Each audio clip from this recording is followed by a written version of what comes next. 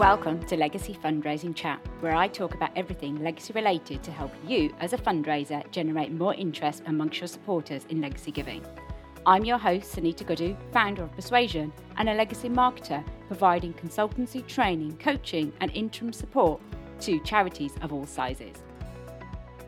If you have been beating the legacy drum for any length of time, you'll know that you must never stop. Also, that you don't and shouldn't be the sole person in your charity talking about the importance of legacies for the longevity of your organisation. So in this episode, we are going to talk about how you can enlist the support from colleagues in your charity so they too can help you. Firstly, make a list of the different departments across your charity. At this stage, don't exclude anyone. If your charity has an organisational chart, I suggest using that. The reason we don't want to exclude anyone is because we simply don't want to make any assumptions. Even if you have attempted to engage a particular department or team and you haven't had the support that you hoped for, let's keep an open mind. Now you have the whole organisation on paper in front of you. Let's dive into deciding who you want to enlist the help of, why, and of course, the how. So going through each department or team, or if it's individuals. So firstly, who are the primary audiences for your colleagues and what are their objectives? Think about what their objectives are as a team or individuals. What do they need to deliver? For example, if you're thinking about your frontline service delivery team, then their audiences are naturally going to be the beneficiaries of your charity. And you may have a very clear idea of what they need to do to deliver their objectives. If you don't, is there something that you need to learn here? For any relationship to hold any weight, it has to be reciprocal. So if you want them to understand what you're trying to achieve with your legacy plans, you'll need to know what their challenges are too. The more you know about their role, the difficulties they face in meeting their objectives, the more you'll be able to make sure whatever you ask of them isn't too much. Do you have any shared goals? You're working for the same charity, so you're on the same team. You will have some shared goals as you're all working towards one thing. Find out what those shared goals are. They may be the values that your charity has given themselves. Have they supported you with any fundraising or legacy promotion or activity in the past?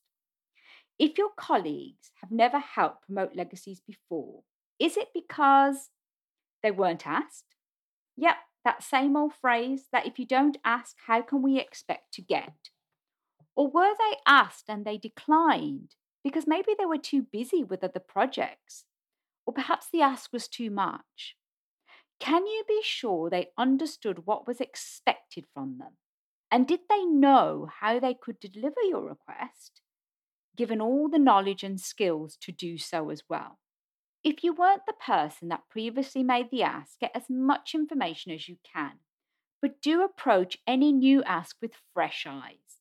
In other words, don't let historical behaviour influence you into thinking it would be the same again. What do they know about legacy fundraising? This is incredibly important. Can you be sure that they know not only how important legacies are to your charity, but that people actually do choose to support charities in this way? And on a scale that no one not working in legacies could ever imagine. This is true whether your charity receives legacies or not. If your supporters haven't left you any legacies to date, you can be confident that they've left those gifts to other charities. But we won't dwell on that now. We can only influence the here and now. Thinking about how much information is circulated across your charity about legacies and how much your colleagues actually get a chance to read that information. What else is it that they need to know? Do they need a knowledge session on fundraising and legacies, especially how the two are linked? Having this thinking space may very well have highlighted gaps in your legacy plan. But that's okay. Better to know now so you can address these gaps. Which department or team or individuals will you approach to support you? Now, having worked through each department or team, you are now in a more informed position to decide who can help you spread the legacy message. Having done this exercise, it might seem obvious, or maybe you've had to devote lots of time working through the tasks I've set you. Either way, are you clear why you've chosen those particular colleagues? Maybe you've done so because through sharing legacy messages, you can both reach your goals. Now, what's your relationship like with your colleagues? Be honest with yourself. What is that relationship like? Is it just a hi, Sunita, how are you as you're flying past in the corridor to your next meeting? Or is it one where you can have a chat for several minutes about work and perhaps any shared interests outside of work? I'm certainly not suggesting we need to be social creatures with our colleagues. This example is simply to illustrate the strength of your working relationship. And if it's more than a hi, Sunita, how are you? Is there some work that you need to do so you can open up the conversation about your legacy plans with ease? Be prepared for your colleagues to be suspicious if you're going from 0 to 60 in your communications. Look at it from their perspective. What would motivate you to support you? What are the challenges that they are having that is preventing them from supporting you? Remember, you worked through these earlier on in the episode, so you will be well equipped at this stage to answer these questions. Now that you're super clear on who you are going to approach and why, let's delve into the how. So the 5 ways that you can get in front of your colleagues. Number 1, you could offer to do a morning or afternoon of shadowing your colleagues. Go to them. I know in my early days as a legacy fundraiser, when my activities weren't met with enthusiasm, I knew that when I took the time to go and see my colleagues, they really valued that. And in return, they were so much more willing to give me some of their time. Number 2, invite them to your fundraising team meetings or attend theirs. This is a nice, easy one, as most teams are open to having someone from the charity present, which keeps their meetings more engaging too. Number 3, host a legacy lunch and learn quarterly sessions. I really like this one, and I've seen many charities using the lunch slot to get to know their colleagues whilst giving them important messages about legacies. You can run these as drop-in sessions or ask people to sign up ahead so you have a clear idea about who's attending. You can even tailor the message to the attendees. Number 4, run a quarterly quiz. Again, this always goes down well. Keep it light and less fact-heavy. Also an opportunity to weave some interesting facts about legacy giving and anything specific you want them to know. I suggest that if you do this quarterly, that you change the content and theme so people that attended the previous quiz can attend again and they'll know that you're doing something different. Number 5, set up a focus group asking for their feedback on your legacy plans.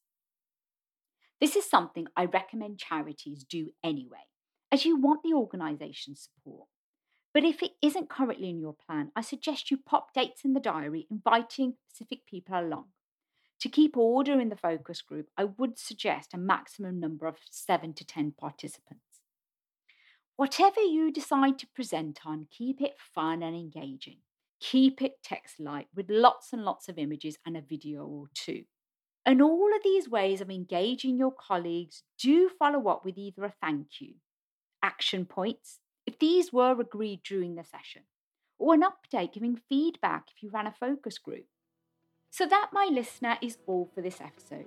As always, I'm giving you takeaways from this episode, which are: always think from your colleagues' perspective. What are their goals and challenges? And is them supporting you meeting any of them? Get a good understanding of what your colleagues know and have been told about legacy fundraising. Is there some more information they need, and what is it that you can provide them? And the 5 ways to engage your colleagues. Attend their team meeting or invite them to yours. Number 2, run a regular quiz.